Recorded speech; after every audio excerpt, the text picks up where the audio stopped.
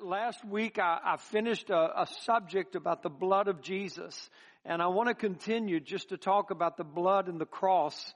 And one thing that I really want you to know is the Bible says without the shedding of blood there is no remission of sins. The Bible tells us, as we studied this last week, that God is just in justifying sinners because of the blood of His Son Jesus Christ. Because Jesus shed His blood, there can now be the remission of sins. And all of the shed blood of the animals of the Old Testament could not remove sin. It could only cover sin. But Jesus, when He came, He is that Lamb of God who not simply covers the sins of people, He removes the sins of people. God will not remember them anymore, and they are removed as far as the east is from the west. And so this is the power that is in the blood of Jesus. And as I've told you this so many times, why does there have to be the shedding of blood? Why can't God just overlook it, or whatever you might think? Because God is just. God is just, and there's a legality about God to not do anything that is unrighteous. But this doesn't come to God from an outward set of codes. This is the nature of God. His nature is just. His nature is righteousness. His nature is legal. And so in the very nature of God, there is this demand that the soul that sins, it shall die. And if sin is to be remitted, there has to be the shedding of blood. It's just the right thing. It's the justice that is within God that moves Him to that. And so God, because He's not going to go against His own nature, demands that sacrifice for sin. Either the sinner dies and suffers the wrath of God, or they accept the death of Jesus on their behalf, and the blood of Jesus now can remit their sins. And I pray that you understand that. That's the blood of the new covenant. We're also going to talk this morning about the cross of the new covenant and the sacrifice of the new covenant. And I want you to begin with me in Hebrews chapter 2, verse 9. And it makes some comments about Jesus and His sacrifice. But we see Jesus, who was made a little lower than the angels for the suffering of death, crowned with glory and honor, that He, by the grace of God, should taste death for every man. I want you to just notice that. He should taste death for every man. This is through God's grace that happens. So I want you to understand, we are not Calvinists. I do not believe that is a doctrine from God. I do not believe that is espoused in the gospel of Jesus Christ. We believe that whosoever will can come, and that the death that Jesus died was sufficient for every person ever born to be redeemed, and the invitation is to every person. And this tells us in Hebrews 2:9 that He tasted death for every man. And so that's very important. We may come back to that later. For it became Him of whom are all things, and by whom are all things, in bringing many sons unto glory, to make the captain of their salvation perfect through sufferings. So Jesus Christ tasted death for every man so that He could bring many sons into glory. He's the captain of their salvation, and He makes them perfect through sufferings. Now this is important, for both He that sanctifies, which is to make holy, and they who are sanctified, which are holy, are all one. For which cause He is not ashamed to call them brothers or brethren.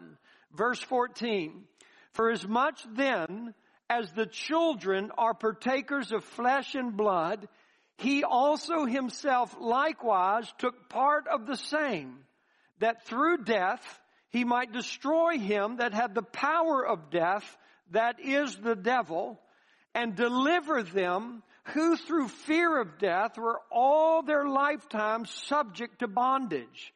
For verily He took not on Him the nature of angels, but He took on Him the seed of Abraham.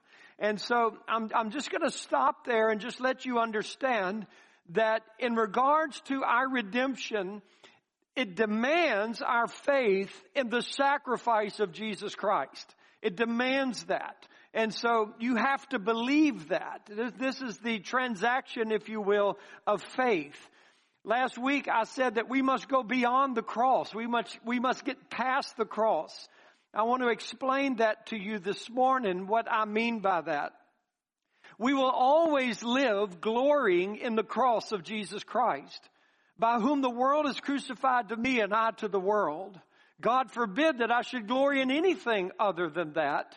And so we're talking about the cross of Jesus. We're talking about his life, his sinless life, because his cross would mean nothing if he were a sinner. So we're talking about his sinless life. We're talking about his actual death, his burial, his resurrection, his ascension up into heaven. That constitutes the cross of Jesus. We would never leave that, all right? We would never go somewhere apart from that. What we mean by that is everything is to be built upon that. And so we want to go into the depths of everything that happens. We are to live by the cross. We find our forgiveness and our deliverance and our victory through the cross of Jesus Christ. But here's the issue. Some people think that sanctification is simply the cross principle, death. I've talked to multitudes of Christians about how do I crucify myself? How do I die? And I've been asked that many, many times, which only exposes the fact that they don't really understand the new covenant. And they're in a struggle and they're in a difficulty of receiving what Jesus has done. They understand the cross, the event, the historical death of Jesus. But how do I actually die so that I can experience freedom? They're not familiar with the new covenant.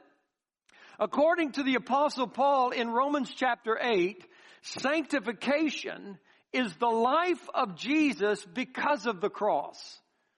We are justified through his death, Romans 5 says. How much more shall we live because of his life? And that's what Paul is trying to get us to understand, that yes, Jesus physically died, but he physically lives. And so what we have in Romans chapter 8 is that our sanctification is the result of his life. It is the result of the life of the Holy Spirit of Jesus Christ. That is our sanctification. The work of God, the work of the Spirit of God, making real to us everything Jesus in his cross, his life, death, burial, resurrection, ascension, has accomplished to give us. So sanctification and holiness is the life of the Spirit. This is what sanctifies me, Romans chapter 8. It is the Holy Spirit who deals with the sin principle in me. It is the Holy Spirit who deals with my flesh. And the Holy Spirit deals with my flesh only and always on the basis of the cross of Jesus Christ. So you never leave that, but we have to understand the fullness of that. And so when I say something in that nature, I may refer to our Catholics that are coming out of Catholicism into Christianity, and to others who simply look to a past event where Jesus died for my sins. There are many people today who still have Jesus on the cross, or even in the grave in regards to their theology. But we must move on. We must build upon that into all of the things that God has given us. And I want to just read this to you in Hebrews chapter 5. It says at the end of chapter 5, we should be teachers of these things. We can't continue to be babies. We have to use our senses to discern good and evil. And he says in chapter 6, therefore, leaving the principles of the doctrine of Christ, let us go on unto perfection, not laying again the foundation of repentance from dead works and faith towards God and the doctrine of baptisms and laying on of hands, the resurrection of the dead, of eternal judgment.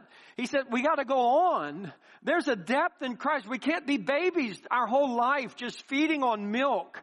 There's a depth of these things. There's a revelation of these truths that truly bring power into our lives as Christians. And yet, it's very difficult to find Christians. This was Paul's dilemma in almost all of his churches. It was the dilemma to the Hebrew Christians. I can't even talk to you about Melchizedek because you just have no ability to understand it. We've got to go on. I mean, we've got to have all these things. And so it's not leaving it. It's building on that foundation of the cross of Jesus. And I hope that you understand that, because it's really important that you do. And so the cross is the entire redemptive work that God performed through His Son, Jesus Christ, His life, death, burial, resurrection, and ascension. We refer to all of that as the cross or the work or the atonement of Jesus Christ. And so we're going to talk specifically about the cross of Jesus today and really what this entails for us. And we're going back now to Romans chapter 4, and we're going to be primarily in Romans this morning. And so in Romans 4 verse 24, it says this, "But for us also to whom it shall be imputed," and so imputed is something that is transferred to your account. That's what it means. It's transferred to your account. It would be like if I had Evan's savings account number and his bank information, I could impute to his bank account a certain amount of money. It would be imputed. He didn't do anything to get that. I just gave that to him. And so that's what imputed means. It's something that has been given to us, brought into us, that God has done, that God has worked. But notice how this happens. It says, "But for us also to whom it shall be imputed if we believe on Him that raised up Jesus our Lord from the dead." You have to believe on that. Now most people walk around with a confession that they believe it, but their life is no more believing that than Satan himself believes it. The devils believe it. So we want to understand what this faith is, and hopefully we'll get to some of this today. But it says in verse 25, "He was who was delivered for our offenses and was raised again for our justification." So there's something to His death and His resurrection that is to mean something to us. In Romans chapter 6 verse 4, it says, "Therefore we are buried with Him by baptism into death, that like as Christ was raised up from the dead by the glory of the Father, even so we also should walk in newness of life." So we're buried with Him. It's not so much that He was buried in my place. Do you understand this? I was buried with Him. I was crucified with Him. It's not simply substitution. There's identification. That's the belief that changes everything. But many people are content to acknowledge the historical accuracy of this, but they don't know that they were crucified with Jesus, and they don't know that they've been buried with Jesus, and they're still trying somehow to die. As futile as that is. And so what I want you to understand is the work of the cross. So we know that God has dealt with our sins by the blood of Jesus. And we know that God has dealt with our sin by the blood of Jesus. Sin being the sin principle, the rebellion that is in our nature against God, that cannot please God. Even if it tried, it cannot please God. And it will try. Believe me, it will try. And so when people come to Jesus Christ and they surrender their lives to Him and they believe in Him and they believe in His cross and they believe that I was crucified with Him, that I was buried with Him, and they're so happy and they're hopeful and they're excited about this life now that they're going to be able to live with God. They're going to be free from their sins. They're going to be free from their trespasses. They're going to have power over sin. There's going to be deliverance in their lives. And they're so excited about that. And then all of a sudden, as they're walking this life out, they're like, oh my gosh, there's something in me that wants to rebel. There's something in me that wants something that God does not want. There's something in me that is attracted to things that God is not attracted with. And there's something in me that would totally put God away in order to fulfill what I want right now. And that is the sin principle. And Christians are like, how can this be? How can it be? I call it personally the me monster. I realize there's a monster in me. And this monster would destroy anything. I'm amazed how Christians destroy their churches. I'm amazed. Every good thing God is doing, and yet give us a moment, we will destroy it all. I mean, we destroyed our Creator on the cross. We'll destroy it all because of the monster that is in us. And that monster is not going to be tamed. That monster is destroyed. And the power over that monster is the Holy Spirit. And so we have to really understand that that is Romans chapter 8. So this monster is what we call sin. The sin principle, the sin nature, the nature of rebellion. That now you're born again, but you also carry this old man around with you. And you know it. There's not one of you in this room that does not know that. So I ask you this question, what makes a sinner? What constitutes a sinner? If you were to say, I'm a sinner, I would ask you, what do you mean by that? Why are you a sinner? And most people would say, because I have done something wrong. No, that's not why you're a sinner. You're not a sinner because you've done something wrong.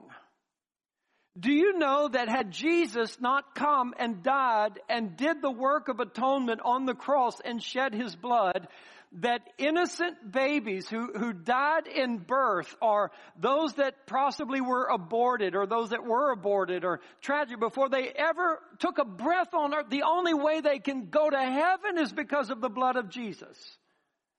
They've done nothing. They've done nothing wrong. They haven't even breathed the air of this world yet, but they are sinners.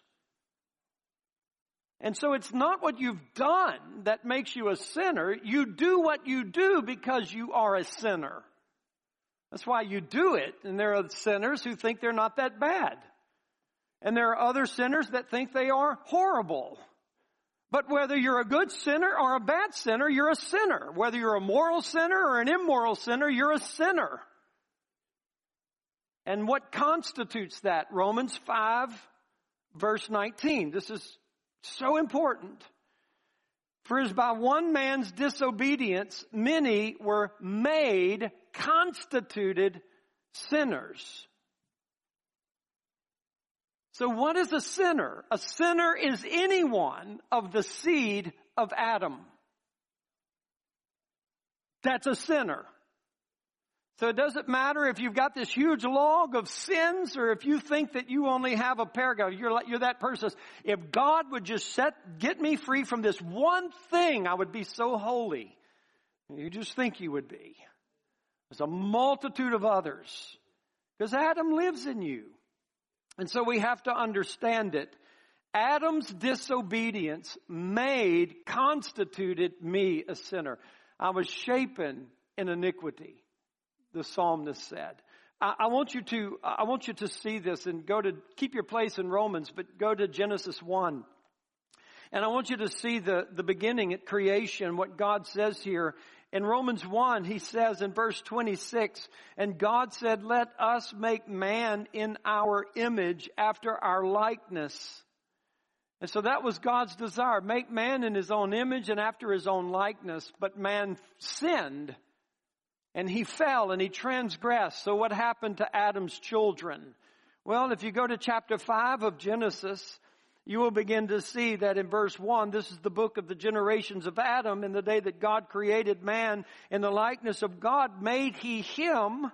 Male and female created he them and blessed them and called their name Adam. And the day when they were created, Adam lived 130 years and begot a son in his own likeness after his image, which was a marred and corrupted image. And so Paul picks up on this in Romans chapter 5 and says the disobedience of Adam has made us all sinners. And that's our dilemma. And that's the thing that people need to understand. The troubles are not so much what we have done, it's what we are. And what we are is the reason we do what we do. We're sinners because we are in Adam. We are a part of him. You can do nothing to change this. You could live the rest of your life never sinning in one way, but you're born of Adam. Therefore, you are a sinner and under his judgment. There's no self-improvement that can change this. You are a sinner. And Adam, you receive everything that is of Adam. Everything that would come to Adam is going to come to you. Your life comes from Adam. Your very life. So let me ask you this question. If your grandfather died when he was 3 years old, where would you be? You see, if your grandfather had died when you were 3, and obviously he didn't, you would have died in him. You would not be. Your life has come from your grandfather. And our life has come from Adam. I want to illustrate this biblically. It's in Hebrews chapter 7. And I want you to notice this is about Melchizedek, and it's about Abraham and Levi. And so I want you to see this, because the point is how much better Jesus is. But in Hebrews 1, verse 1, for this Melchizedek, king of Salem, priest of the Most High God, who met Abraham returning from the slaughter of the kings and blessed him. Melchizedek blessed Abraham, to whom also Abraham gave a tithe, or a 10th part of all. First being by interpretation king of righteousness, and after that also king of Salem, which is king of peace. He's without father, without mother, without descent. Just a couple of verses later, it just says it's not recorded. It's not that he actually has this, nor end of life, but made like unto the Son of God, abideth a priest continually. Now consider how great this man was, unto whom even the patriarch Abraham gave the 10th of his spoils. And verily they that are of the sons of Levi, the sons of Levi receive in the office of the priesthood. And they have a commandment to take tithes of the people according to the law from their brothers, though they come out of the loins of Abraham. But he whose descent is not counted from them received tithes of Abraham, and blessed him that had the promises. And without all contradiction, the less Abraham is blessed of the better Melchizedek. And here men that die receive tithes, but there he receiveth them, of whom it is witnessed that he liveth. And as I may so say, Levi also, who received tithes from the children of Israel, Levi paid tithes to Melchizedek when he was in Abraham. For he was yet in the loins of his father when Melchizedek met Abraham. So what is he telling us here? He's telling us this. This is so important. He's telling us that when Abraham encountered Melchizedek, that Melchizedek blessed Abraham, and Abraham gave Melchizedek tithes. And he's saying if Abraham gave Melchizedek tithes, then Levi, who's not even a thought, also gave tithes to Melchizedek. So the Jewish legal Mosaic priesthood is tithing to Melchizedek, who is greater than Abraham and greater than the Levites. And he wasn't even born yet, but he was in Abraham. And if Abraham did it, Levi did it. And the point of all of this is to answer the question to the Jews in Hebrews, how can Jesus be a high priest? Because he's not of the tribe of Levi. And the author of Hebrews is tremendously, brilliantly showing that he's not a priest by the order of the Levites. He's a priest by the order of Melchizedek. By the oath of God, he's in that place. But I want you to understand, Levi tied to Melchizedek because he was still in the loins of Abraham. And when Abraham did it, he did it. And let me tell you something, when Adam sinned, you did. And you bore his nature and his character and his corruptions in your life, and you have been made a sinner. So whether you think you've sinned a lot or whether you think you can do enough good to overcome your sins, it's not the deeds, it's the character, it's the essence, the constitution of who and what you are. So, I say this to you. What is the answer? What's salvation? Well, salvation has to be a change of parents. It has to be a change of life. Because right now, you receive the life of Adam.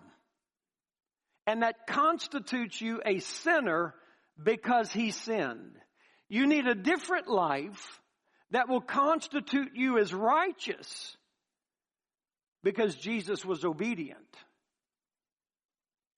And this is important for us to understand. Going back to Romans chapter 5, you can read these things. In Romans chapter 5, Paul is constantly pitting against one another Adam and Jesus. He's talking about what the one man, Adam's disobedience caused, and he's talking about, therefore, the one man, Jesus' obedience will cause all of this. One man, Adam, disobeyed God, and everybody dies, so one man, Jesus, will obey and give all men the hope of living forever. And it wasn't anything that we did. It was just constituted in what family do you belong to. And that's it. That's why these religions where people are trying to improve themselves or make themselves better. For sin there is grace. For Adam there is Jesus. 2 Corinthians 5:14, it tells us remarkably of the work and the wonder of the cross of Jesus. And he says in 2 Corinthians 5:14, I'll just read it to you very quickly. For the love of Christ constraineth us, because we thus judge that if one died for all, then we're all dead.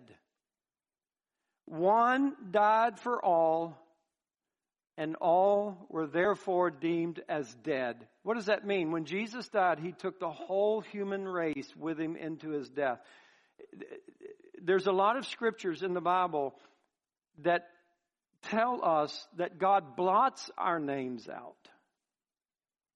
Not so much writes them down, but he blots them out because it is God's desire for everyone to be saved. But if you reject the offer of the new family, God blots your name out. Because he took everyone with him into his death so that everyone would have the opportunity to be saved. But they have to come into the new family. You have to be born again. So how do we cut off our first parent? How do we get out of Adam? And that's the beauty of the cross of the new covenant.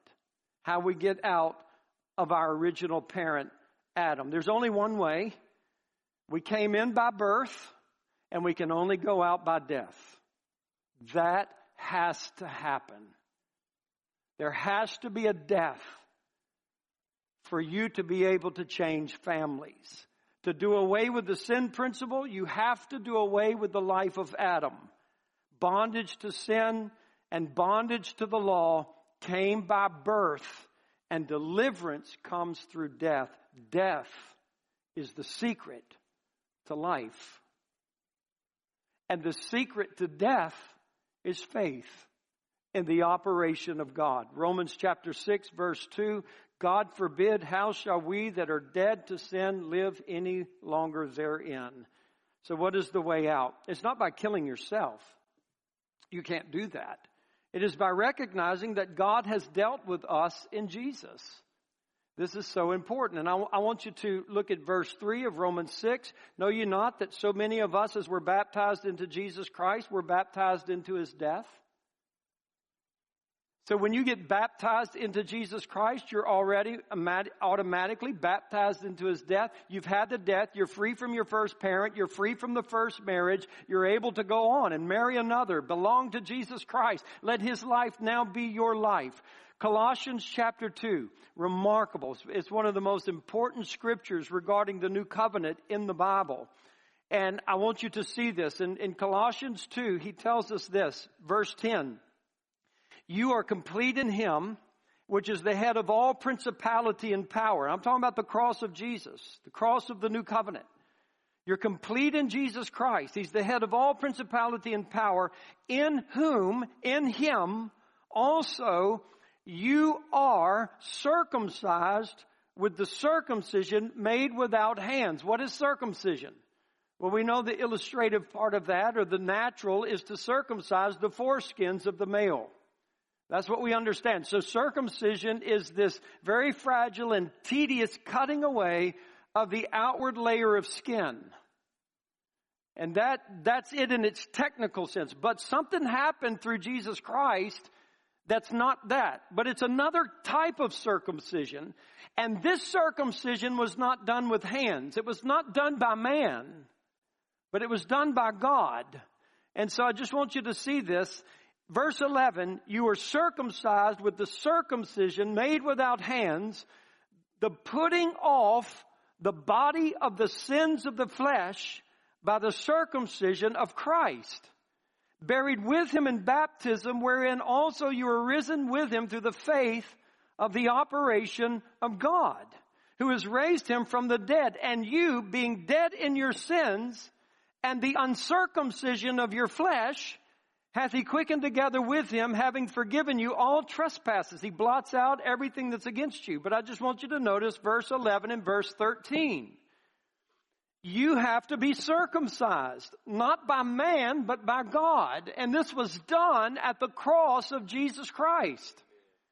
And when you put your faith in the operation of God that was at the cross of Jesus Christ, then God circumcises your body of sin. He removes your rebellious nature, the sin principle. He cuts it off of you, puts it on the cross with his son, judges you. You're dead, and now you can live a new life in Christ with a new family. That comes through faith. But if you have not been circumcised, verse 13, then you're still dead in your sins. You can believe all these things that you want to believe and have all these confessions, but if you haven't been circumcised by God, you're still in your sins. And you have to believe this is the operation of God, verse 12, in order for that to happen. So how do we get into Jesus? Well, let's go through another scripture. 1 Corinthians chapter 12. This is beautiful. How do you get into Jesus? How do you get out of Adam through death by faith in what God did with Jesus at the cross? How do you get into Jesus? Well, the Bible says this in 1 Corinthians 12:13. For by one Spirit are we all baptized into one body, whether we be Jews or Gentiles, whether we be bond or free, and have been all made to drink into one Spirit. So the Holy Spirit baptizes us into one body. That body is Christ. It is a miracle, but it is the miracle of God. And you put your faith in the miracle of God, and it's not historical things that you're trying to hold on to. There is a real event taking place in your life where circumcision is actually happening and the Spirit of God has actually put you into Christ. Christ has actually come into you. And as you used to live and move by the life of Adam that worked through us, now there's a conflict in us because the life of Jesus now is in me and the life of Jesus is attacking the life of Adam. And it is the Holy Spirit who gives me the power to walk in sanctification. As I take up my cross and I follow him and I walk with him. The Bible says in 1 Corinthians 1:30, it is God who does this. It is God who puts you in Christ. The church can't do it. Men can't do it. You can't even do it. God does it. We just read in 1 Corinthians 12, it's the Holy Spirit that does it, who baptizes you into Christ. And so I want to go to 1 Corinthians 15, and I want you to see this. He tells us in verse 45, and so it was written, the first man, Adam, was made a living soul. The last Adam was made a quickening spirit. Howbeit that was not first, which is spiritual, but that which is natural. The fallen Adam came first. And afterward that which is spiritual, which is Jesus, who came later. The first man is of the earth. That's the fallen Adam. The second man, Jesus, is the Lord from heaven. As is the earthy, the fallen Adam, such are they also that are earthy. And as is the heavenly, such are they also that are heavenly. And as we have borne the image of the earthy, the fallen Adam, we shall also bear the image of the heavenly, that is Jesus Christ. And so the life of Jesus is at work in me because I have been born again and I have been translated out of the kingdom of darkness into light, or I have been taken out of the fallen Adam and I have been put into the last Adam, Jesus Christ. And because I was just born, the life of the fallen Adam worked in me. Now, because I'm born again, I have been circumcised from my body of sin. I'm in Christ. Christ is in me. Now the life of the obedient Christ is working in me. And God is going to see to it that everything works together for good, and I am conformed to the image of Jesus Christ, and at the end of the day, I shall be like Him, for I shall see Him as He is, and the Holy Ghost will do it. And this is the work of the cross and the power of the cross. And yet Christians are struggling so hard to kill themselves. To put to death something that's already been put to death. You're trying to put to death something that has happened. And number one, you can never do it. Only God through Jesus can put that to death. You have to believe that it has been done. And you have to walk in that. So do we continue in sin that grace may abound? God forbid.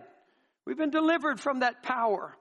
And now we're with God. This last comment I want to make about 1 Corinthians 15 is this. It talks about the last Adam and the second man, or the last man. Please understand that. The last Adam, the last man. Because there'll never be another Adam.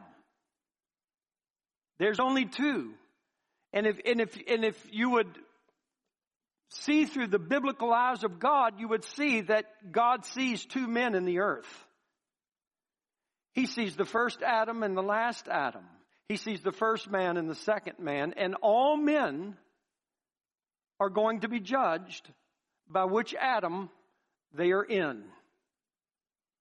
Not what you've done, but which Adam you are in.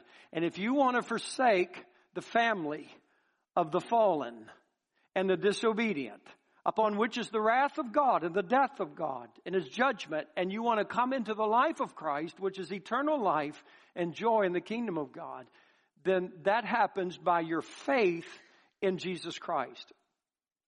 And what does this mean? Listen to me. Because some people think, well, yeah, I believe Jesus died for my sins, so I'm all okay. No, this is what it means. That belief means this. It means to renounce your father Adam. To renounce him. And that means you renounce him in you. Because you know he's living there. I am bad.